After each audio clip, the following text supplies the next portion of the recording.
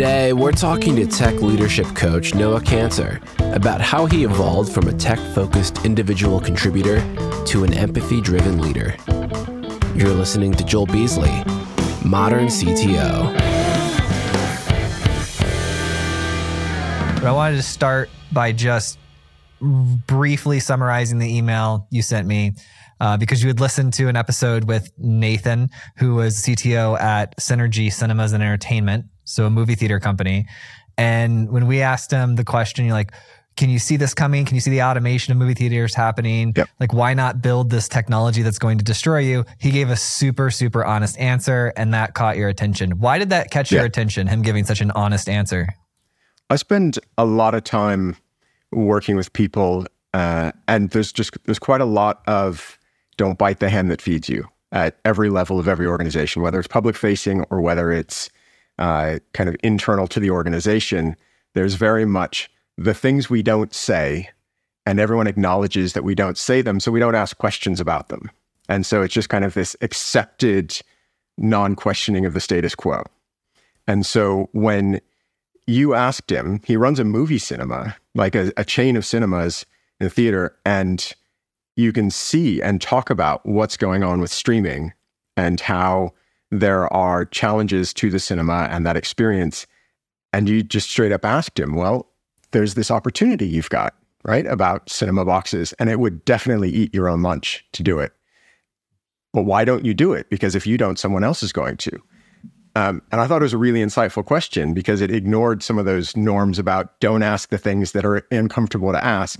And what I really loved was his willingness to just answer it and say, actually, it's a really good question. And we don't because we're not big enough. We'll get in trouble if we do it. And then we would go out of business before we could ever do the thing that actually, was the next step in evolution. Maybe one of the bigger players can. And it's just his honesty, I thought, was really refreshing. And he must have felt really comfortable here to be able to answer the question that way. Oh yeah, he's a great guy. That was a personal favorite episode of mine, and I got a lot of feedback after that show. Hey, so you're a leadership coach, so you get to see a lot of different leaders in a lot of different industries across the board, correct? Yep, mostly focused on technology leadership, but talk to people who do work in a lot of different industries. And what type of problems are they facing as technical leaders? Probably the biggest one is that, and this is actually shared across industries and leadership types, is that most leaders don't receive any sort of training about how to be a good leader. And so they step into these roles from being a fantastic individual contributor focused on a small detail, a small picture, and then they get promoted and they're asked to do something that's completely different. It's a completely different skill set, it's a completely different approach, and it's a completely different set of needs. So they're going from looking after some technology to creating an environment where people can be successful. And if they don't get the support to do that, then how are they supposed to learn? And then some of them are lucky or unlucky, depending on your perspective, and they get promoted again. And then they're supposed to look after people who look after environments. And then they sometimes get promoted again, become CTOs or executives. And then they're supposed to understand how the business works and what drives it and what it needs, and then connect that to all of the other stuff that they're supposed to learn. But at every step along the way, they get further and further removed from the stuff they were really good at, and often just don't get any support in growing into that role that they're supposed to be doing now. And so success is often, for some of them, random, like because there's no predictor that what they're going to be stepping into is relevant to what they were doing. And so there's no way to know if their new role is going to match a hidden set of skills that they've never shown before. And so you coach people through this. How do people pay for it? Do they pay for it themselves personally, or do their companies? And the reason why I asked that is I was having a conversation the other day with somebody who was mentioning that, some sales objections were that they were too shy to go to their employer to let their employer know that they needed help. And instead they were just paying for it personally. So that made me think, in this interview today, I'm going to ask of your clients, what are you seeing? Is it mostly the companies paying for it or a personal individual? So it's been about a mix, about 50-50. So for people where it's important enough, they will absolutely pay for it themselves. But the simple fact is a lot of people think about this as this is something my company should be helping me do. And so if they have a personal development budget or they have a training budget that's available to the IT department or the technology area, or they've got a good relationship with a CEO, they can sometimes just ask and say, right, I would like to use some money to help me be better at my job. And kind of by the time a lot of people get to CTO, they're more comfortable expressing those sorts of feelings. But a lot of people kind of earlier in their career and lower down don't want to say anything. And so if they don't have a personal budget, like development budget available to them, they'll end up paying for it themselves. And it's well worth it to them. But I think in a lot of ways, it's unfair to them as well. Are you taking new customers right now? I am. I've got a few slots at the moment. They tend to work with me for about 3 or 4 months at a time. So it's kind of rolling over the course of the year. Can we work out some deal where like some of the listeners from the show can get a free call for you, just like an intro call? What I'd like to offer is a 1-hour consultation with me so they can start their journey with me. And if during that call we find out that we're a good fit for each other, then I'll invite them to join me on my coaching program. But I do only have a few spaces at the moment, so I encourage anyone who's interested to move quickly. But also, if during our call we find that we aren't a good fit for each other, I will do my absolute best to give them resources that can help, whether that's referring them to somebody else or pointing them in the direction of things they can find online that will help them. It's really important to me that people be able to make this progress. And if I'm not the right person for it, I don't want that to stop them. And so listeners can book a call by going to my website, noahcantor.com, and following the book a call link. So please, if you're interested, if this has really resonated with you, book a call and help me help you. Yeah, well, that's the purpose of our entire show, right? And I've got a million more questions for you, by the way. I just wanted to throw that in there. I was like, hey, could the whole purpose of Modern CTO from their founding through 750 episodes is to help that next generation of technology leaders. There were times throughout this show and throughout these past 7 years that we had leadership training, that we did some of these things. We don't currently have anything today that we're doing. So if I speak to a leadership trainer and I'm like, hey, this is something that you do, this is what you help people with, like, let's open that door so that anyone who's listening right now that has questions can reach out to you. But I want to move forward and I want to talk about demotivated staff. So in your email to me, after listening to Nathan's episode and sharing with me a couple things, you mentioned that you self-described the first thing you said. I help tech leaders who are facing demotivated staff, teams that struggle. I'll go through the list, but the first one was demotivated staff. What are you seeing there? So it's really interesting, and I think I can possibly tell that bit best as kind of relative to my own experience. So when I kind of became a tech leader, there were lots of things I didn't know. And I had no way of knowing what success was going to be like or what kind of leader I wanted to be. And what happened was I did a lot of homework. I did a lot of research. I went online. I found lots of resources, and they all talked about kind of what should I be doing and what actions should I take? What habits should I be developing? But none of them talked about why I should be doing those things. And so I would get management advice from someone who believed in kind of strong command and control and strong hierarchy. And I'd see, oh, that habit looks interesting. Let me take that. And I'd get different advice from someone else who was very open and democratic in their leadership. And I'd say, oh, that looks like an interesting thing. Let me do that. But none of them explained why they were suggesting those things. And so what I ended up with is this kind of pick and mix of different habits from different schools of thought, which when applied by a single person makes the team feel like you're really inconsistent and unpredictable. And so one of the big struggles that the team had that I was working with is, what Noah are we going to talk to today if we ask him a question? What's he going to tell us? Is he going to help us with advice? Is he going to coach us by asking questions? Is he going to just tell us to get on with it and find the answers somewhere else? And so that my approach, despite doing my best, which I think everyone is doing, really threw them. And when you're dealing with knowledge work, which isn't just, maintain the outputs and, just go through these motions, but it's really considered, it's really thoughtful, and it takes up a lot of energy and a lot of mental time, like those things throw you. And so my behavior contributed significantly to the team's ability, or in my case, the team's inability to perform well. I almost lost an employee because I was so inconsistent that I ended up kind of managing him into a corner through these kind of different interactions that didn't make any sense to him. And one of the favors, I didn't see it this way at the time, but one of the favors my company did was took him and had him report to somebody else where he thrived.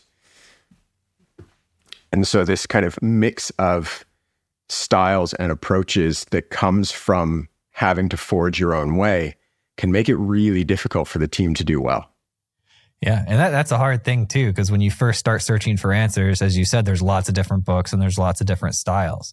And that was one of the reasons why I was, interested in continuing the show when we started, is I got to interview all these different leaders.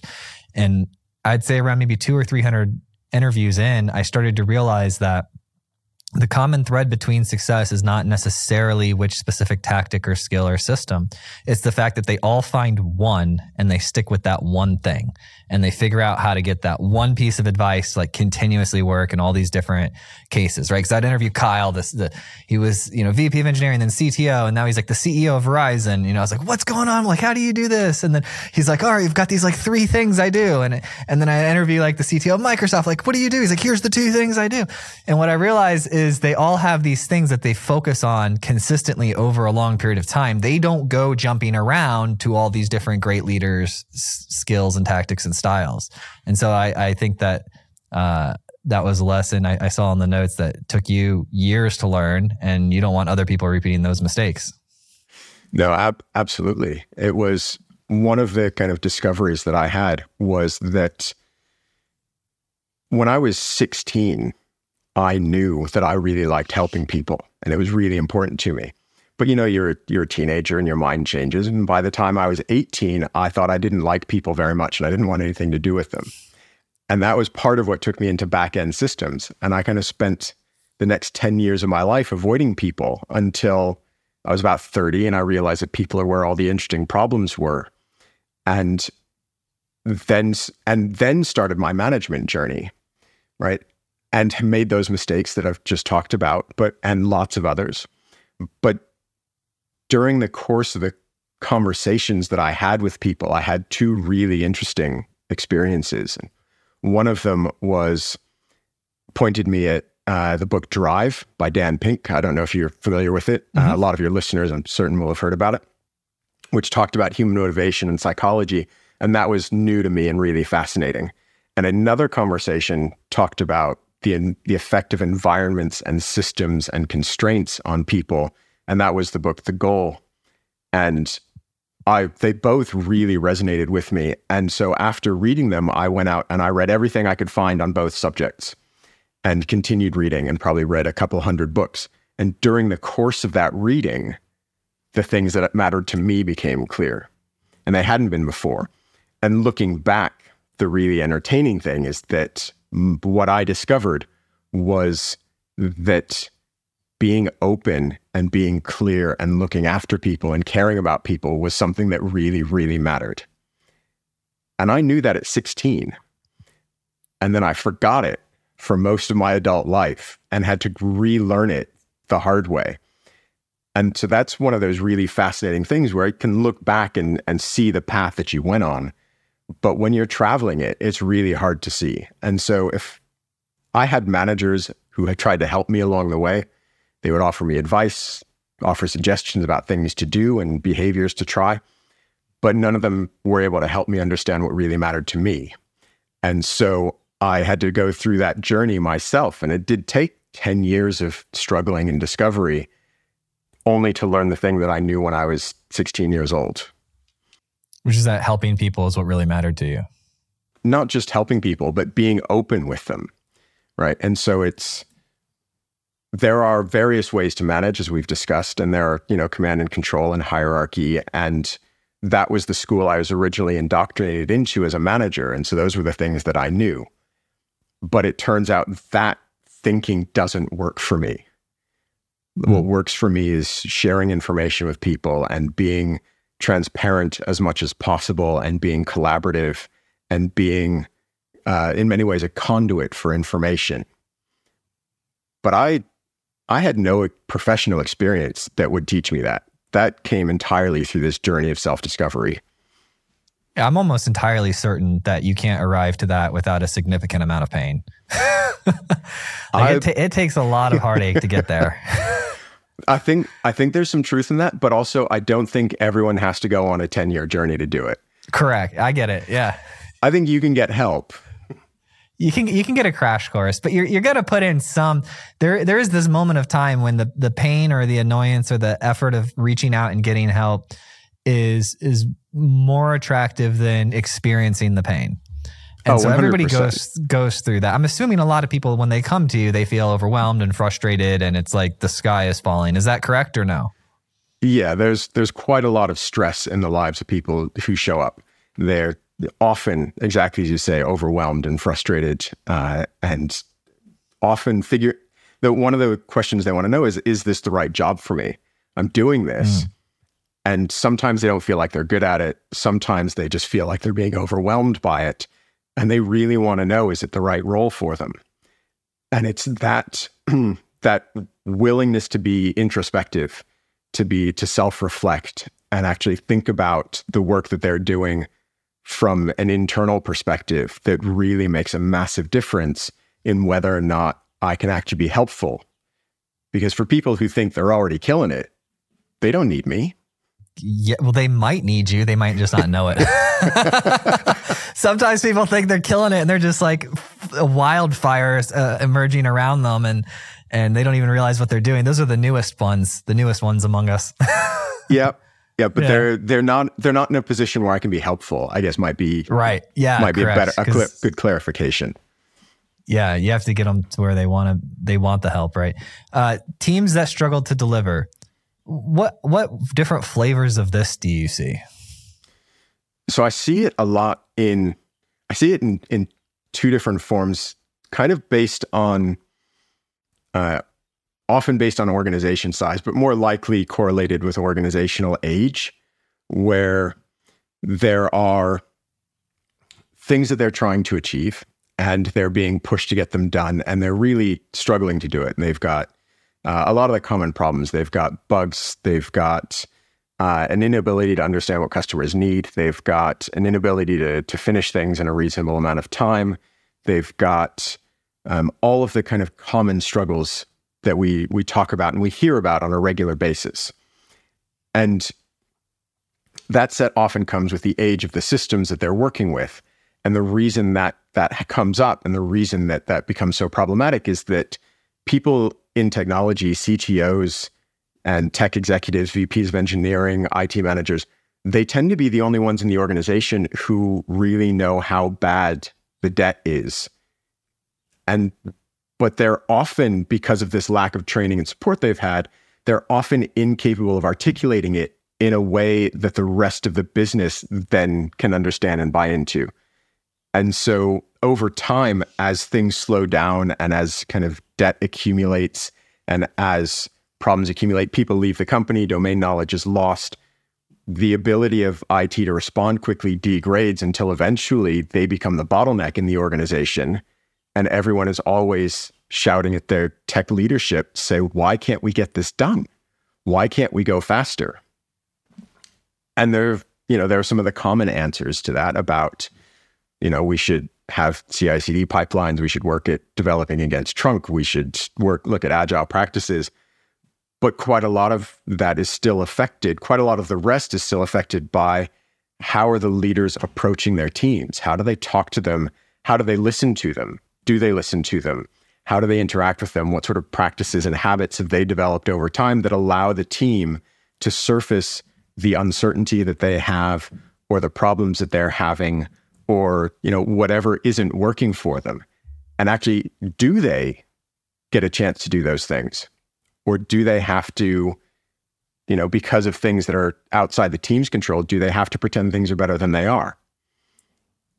I want to talk a little bit about like when you first start working with somebody and you're trying to figure out like the evaluation of them, like what gaps you can fill and things of that nature. What do you do? Do you walk them through a set of questions at the beginning? How do you target how you can be valuable to a person? It's often just a coaching session to start with, because whether or not I can work with them depends on a lot of things, including whether or not our relationship will work as a coaching relationship.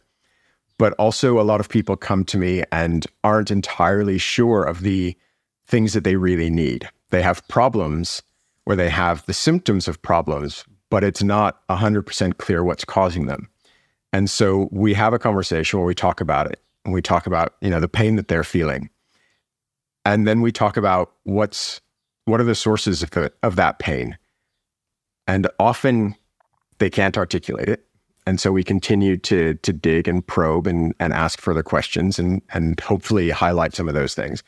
When they can articulate it, when they do get to that point, then it becomes clear whether I'm the right fit for them. And sometimes I am, sometimes I'm not. Sometimes they need just a consistent approach. And so some guidance from books would be great.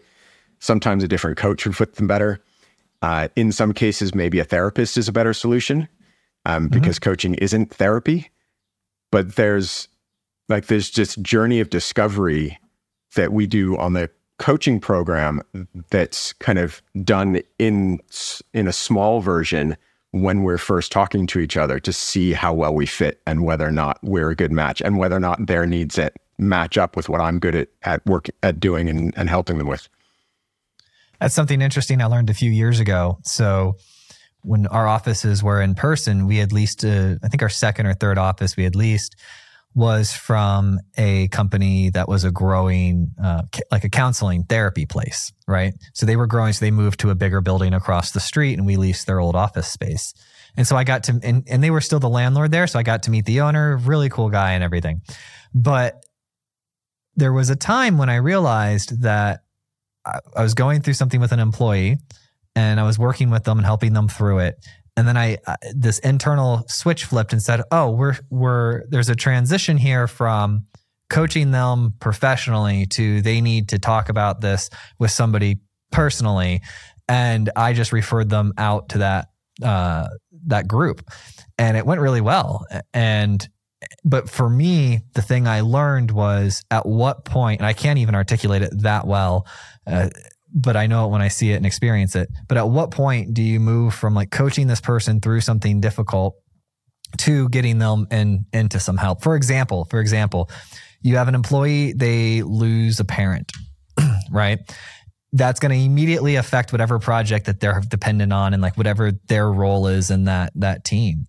Well, there's you helping, them talk about it and just exploring this is what's happening and so on and so forth. But then sometimes they need a lot more. And so realizing when to transition that away is really critical. So it's a good question. It's a good insight. As I work with a couple of people, and one of them on occasion has told me this is kind of bordering on therapy. And that border really matters. If it turns into therapy, then I'm no longer qualified to be the person actually working with them. But one of the distinctions that's made about how you can tell the difference, and it's not perfect, but coaching talks about the present and the future, and therapy often talks about the past.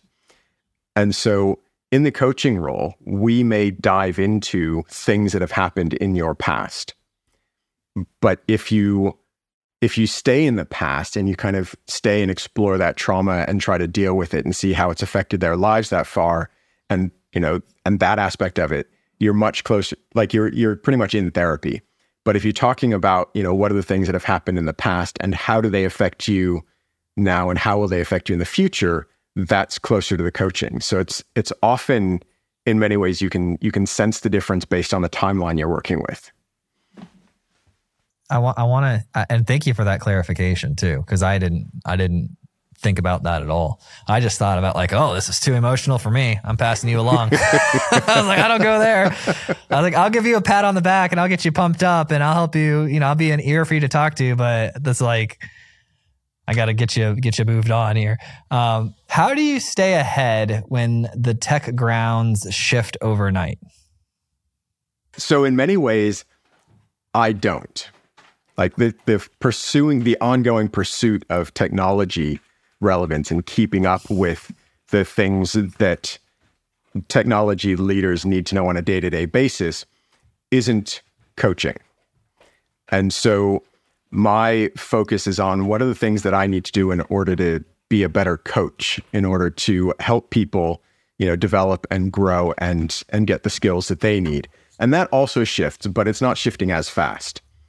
So as a tech leader, AI is a great example. Like I can use AI to help me ask better coaching questions. I can use AI to be a digital coach. I can ask it for a bunch of things, but it's not quite threatening my job in the same existential way that a lot of people feel it is, because it's based on personal interactions. It's based on relationships. And AI doesn't have personal relationships yet. It may someday, at which point, we'll have to have another conversation. People have AI girlfriends. That's a whole nother episode. We're back in therapy land. Yeah. What's your greatest success story? Like if you can anonymize, I know this is I'm putting you on the spot here, but we're not live, so we can edit around it if you want. But can you anonymize like a great success story that you've had where someone came to you, they were like super in a jam and you put together a strategy with them that helped them get to that light at the end of the tunnel? So I can talk about something that I've done, and this will be kind of an amalgamation of several different things, but it'll be presented as one. But I was working with a woman named Anne, and she'd recently been promoted to being the CTO within her organization. And she got there through a route that she considered unlikely. She wasn't particularly technical because she had come up through working with products and providing a product focus in her organization. And she's been exposed to technology for years, but wasn't altogether comfortable being responsible for it. So she'd been recommended for the role by two of her technology leadership peers who thought she'd be fantastic for it. And when Anne came to me, she had this impression that there was a gap in her capabilities. She was working with the executive now, but from her perspective, her lack of direct technical experience made her question whether she was the right person for the job. And through our work together, what she realized was that regardless of her own beliefs, at the executive level, her ability to bring people together and to form teams out of disparate groups who needed to work together, which was built on her own value of being open, well, that was a skill sorely lacking among her peers. And it was highly, highly valued by the people that she was responsible for, and was one of the key reasons that her peers had recommended her for this role in the first place. And so recognizing that difference and the different skills needed between kind of being an individual contributor and being a CTO really helped her recognize that she was not just ready, like not just adequate for the role, but could be really great at it. And that kind of eased her mind and let her focus on the work that she needed to do. And so she went on and we continued working together for a while. And she came to me with a dilemma. So Anne was feeling very stressed because the financial situation the company found itself in. Redundancies were a possibility if certain contracts weren't won. Cash flow had been an issue in the past, and so people knew of it kind of in the abstract. But she was keeping the magnitude of the issue from them because she didn't want to avoid a panic. And when she brought it to my attention, it was almost as an aside, as part of a separate conversation we were having. Oh, and by the way, I'm feeling some stress due to the severity of our cash flow problems. Of course, I haven't told the team because I don't want to cause a panic. And in her head, for this problem, there was no alternative to not telling them. And when things were really bad, the executive that she was working with kept things to themselves, and so others didn't have to worry about them. It's what her predecessor had done when similar things had happened. And that was kind of the only time she'd experienced that situation before. So it was what she did. And as we explored that problem more and realized that the stress was out of proportion to the problem. So yes, of course, potential redundancies are stressful, but she was, that's a level here and she's way up here. What she recognized was that by keeping everything inside in order to protect the team, she was actually violating her own value of openness and what really mattered to her as a leader. And that conflict, more than anything else, was the source of her stress. And so once we had that out in the open, we worked together to identify ways that Anne could share enough information with her team so that they could make informed decisions about their futures without sharing anything that was really confidential. And so by recognizing the conflict between her values and her actions, she was able to come up with something that more closely aligned with who she wanted to be and how she wanted to behave, and put it in place. And that ended up reducing her stress levels to the point where she was able to focus on the work that she actually wanted to get done. And she was able to relieve a lot of the invisible stress the team had been feeling, but couldn't articulate why. And so that particular conversation happened over the course of 2 of our sessions, took about a month to go through it, from when she kind of first showed up with that problem until we had that resolution. And fair enough. That's a hard problem. I mean, I'm a founder of a company. I mean, that's a tough problem, because what happened, like employees and general team members, they will freak out and they will get nothing done. And then it'll be a self-fulfilling prophecy. But I tend to lean towards openness as well. So for me, it's that balance is the art. It's figuring out how to do that. How do I be open, but not poke the nest to the point where no one can focus and nothing is getting done? It's a good point, and it's that balance really matters.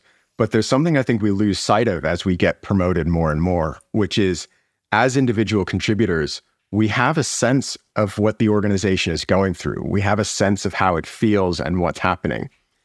And when the things that we notice, whether it's consciously or unconsciously, when those things don't match the words that are coming from our leadership, that causes as much stress as actually knowing what the problem is. So rumors are the result of not having information that allows you to make sense of the world. And so as a leader, you can potentially hide all of that problem. And so people never know, and you're always wearing a mask and a facade, and that works for some leaders. Or you can be completely open and you can share all of the information all of the time, and that works for different leaders. Or you can do what Anne did and find the right amount of information that allows people to make informed decisions about their futures, but doesn't panic them. And it's not that any of those decisions is right or wrong. It's that when it's inconsistent and you're trying to be one of those things and your team thinks that something else is going on, that's when those rumors start happening. That's when stress for the team really builds up. And that's when they end up with problems that often you don't see because you're trying to protect them. And in your attempts to protect them psychologically, you tend to overlook the things that contradict the ways that you're behaving. So if your protection actually makes things worse, often we just won't notice that. We had a similar issue like that early on in my company, where and all this advice is prefaced by your company culture and team and everything like that. And here's Absolutely. a small example, right? So early on, we would do group team meetings where we would do sales update and we would do product update and customer update and all of that. Each team would report in at the meeting, each head of the team, and then everyone else would be observing it so that we could all understand what's going on within the company. Well, I found out really quickly that the sales team is motivated by sky is falling, you got to close sales today. But if you do that tactic and the product and the customer team observes it, they're on Indeed looking for new jobs. They don't understand that like all the sales come in the last week of the month and this is how you run salespeople. whether I was doing it right or wrong, I don't know, but that's how we were running salespeople. And they were really motivated by this like command and control. You have to hit the number. You've got to get the sales goal. You've got to do it. You've got 2 days left. You've got 1 day left. You got to sign a deal. You got to sign it. That's just how they were communicating and how it was working. And so we learned to separate sales meetings from product and company and team meetings. Because they were coming to me all stressed out. Am I going to have a job? So it's like, no, this is how we do sales. You know, we can miss goal this month, hit goal next month. And like, it's going to be okay. You know, it's an interesting approach, and that kind of different culture between different teams can, exactly as you observed, be a real source of stress for the people in them. And what I find really interesting is kind of a conversation with the people in the product and technology teams about what their interactions were like with salespeople on the ground during those times. Like, was the fact that they were managed in a completely different way, did that impact the way they interacted with each other? Because often it does, but not always. And that, again, is dependent on company culture. 100%. Yeah, because I've seen so many different iterations of what we call quote unquote salespeople. Right, from account executives to closers at different sizes of companies. And that's why I think it's so important that people get a coach or an advisor, somebody that has more experience. And I would even preface that with, if you can find somebody that is paid to help, like Noah or any other type of leadership coach has experience here, that's going to be better than, just asking a couple friends here and there. Because when someone's financially incentivized to help you achieve an outcome, that's way better than the text I get saying, hey, do you have 5 minutes? Got a quick question about X, Y, or Z. I'm just going to be like, yeah, all right, here's my experience, throw it out there. Versus somebody who's trained and knows how to help people figure out the strategy and then walk them through execution of the strategy. Yeah, because a large part of my job when I'm being paid for the work is to focus 100% on the person that I'm helping. And that's... yeah. When you're just being asked for advice, that's not the relationship that you've got. And so that the financial transaction does actually make a difference, whether it's a large financial transaction or a small one, whether sometimes it's paid mentoring, sometimes it's, there are all kinds of different ways to have that relationship. But when you've got someone whose role is exclusively to help you, then that's very different than working with ad hoc advice that comes from someone who's been where you want to be, but maybe doesn't have the same time and attention to dedicate to helping. Will you help people? Like if I come to you and I'm new to this, I don't know how to ask my CEO for the money, or I don't know how to ask my VP of engineering for the money, or whatever it may be. Do you help facilitate that? Like, can someone come to you and say, hey, no, I need help. Can you help me figure out how to sell this internally to my team? If it's a very specific thing, it's much harder to do. So I'm usually more on the side of help them kind of understand what are the blockers for them being able to do it. So I can help articulate that problem in a way that will help them sell it. But what I'm really curious about is, why are they struggling to do that for themselves? Why are they struggling to figure it out? And sometimes it is just lack of knowledge, but other times, you may have gone through this when you started a business. I know that I went through it when I started a business. Selling things to people is a different skill than doing things. And so often what people find is that they are nervous about asking. They're scared. They don't have the confidence because it's not their skill set, or they're worried about failure, or there might be a dozen different reasons they might be nervous about doing the work. And so they find reasons to put it off. And that's a conversation that I find really interesting, is why are you struggling to go through this? And if it's just a skill, then actually the internet's a really good resource for finding, the skill gap. But if it's a psychological issue that, they're struggling with, and maybe they didn't realize it until we started talking, then that's something where I can add some real value. Well, Noah, we did it, man. We made a podcast. How do you feel? I feel pretty good. Call Noah, 1-800-NOAH. That's not his number. That's not going to work. You're going to get crickets if you dial that number. We'll put his contact information in the show notes and links to his website and all of that good stuff. Oh, thank you very much. It was a pleasure to be here. Thank you so much for listening. And if you found this episode useful, please share it with a friend or a colleague who you think would get value from it. And if you have topics that you would like to hear discussed on the podcast, either add me on LinkedIn or send me an email, joel@moderncto.io. Every time I get an email or LinkedIn message, it absolutely makes my day and inspires me to keep going.